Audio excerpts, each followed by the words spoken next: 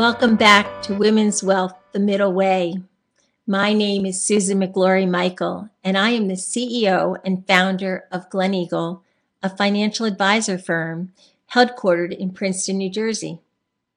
Yes, it's March, which means Americans across our country have started filing their taxes in anticipation of that April 18th deadline.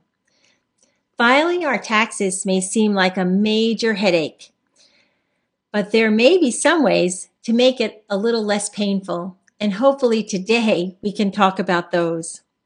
I am a mother of four, and most recently, and most proud, a grandmother.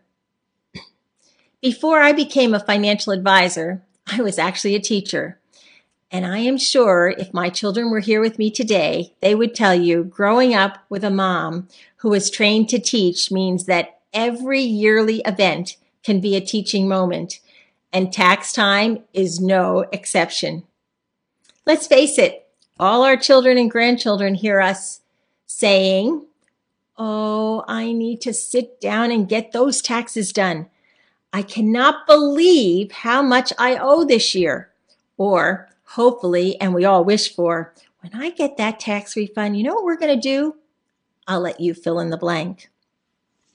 I actually have two sons who lived and breathed when they were growing up, being able to watch the History Channel. And if you know anyone like that in your family, you might actually be able to make this a teaching moment. In 1791, and here comes the teaching part. So in 1791 to 1802, our country actually had very few taxes. And it wasn't until the War of 1812 and the cost of that war that caused us to have our first sales tax. But in 1862, in order to support the Civil War, Congress had to actually act and ask our nation to have its first income tax. And that's really what brings us to today and what we know today as taxes. The reasons for these discussions might be helpful because, as you know me, I always learn things the hard way. And I didn't have that discussion. And when our oldest son finally got his very first job as a beach lifeguard, that tall, long drink of water had tried out, and he happened to be a strong swimmer, and he was asked to be on the squad. Well, he was over the top excited. He was going to be paid minimum wage. He was going to work 6 days a week. He was going to sit on that lifeguard stand, swing the whistle, feel really good about himself. And in his mind, he had tallied how much money he was going to make at the end of the summer. Well, this was absolute bliss until that first paycheck arrived.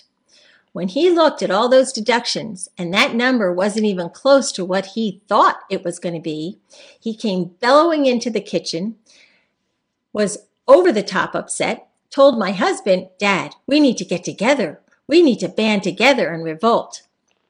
Well, maybe I should have had that little history lesson about taxes long before he got his first job.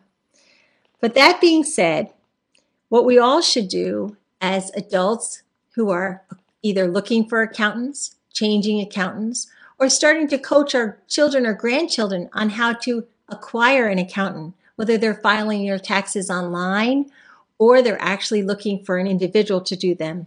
The questions are all similar, and I think that we need, as individuals, not only to educate ourselves, but maybe even educate those younger adults around us. A few questions that come to my mind when seeking an accountant and working, and these are only a few. Believe me, you can look, and I'm sure there are many, many more, but these are just a few today to get us thinking. The first one I would always start with is, what information do I need to keep throughout the year that will help myself if I'm filing online or if I'm seeking someone to help me file? One question you might want to ask an accountant, or even if you're online, is this program fitting? Does this program or does this accountant work best with individuals or with businesses, or maybe both? Another question might be, what is the experience this particular accountant has with the IRS? And if I get that letter, or I'm audited. Will they be able to help me? What am I doing with my taxes that I could do better maybe in deductions? Is this accountant conservative or aggressive on those deductions? And who am I and what is my comfort? It's also important to ask before you hire an accountant or even use online, what will the cost be? If it's an individual accountant, is it an hourly cost or is it a flat rate? Another thing is if you own a business, what expenses can you deduct? Is it equipment? Maybe travel if you have travel expenses? These are only a few of the many questions an accountant or online service may be able to answer for you. As a financial advisor, I always encourage my clients, and I'll encourage you, to maximize your 401k plans at work. And if your 401k plans match, please match, at least fund enough so that you max out those matching. Why? Because it's almost, I always say, like free money. And also remember to fund your Roth or individual IRAs. And make sure you ask, should I be funding a Roth or an individual, and why? All these are just information and questions, but the most important thing during this year, and we say each time we're together, is that we have to remember, as women, we have the gift of giving back to each other, to our families and our friends. So please remember, it's important to not only give back to others, but take time for yourself. Please stay healthy and well. Thanks for tuning in today. And remember, Women's Wealth, the Middle Way, we will be with you every other Wednesday at 8 o'clock. Thank you and have a great day.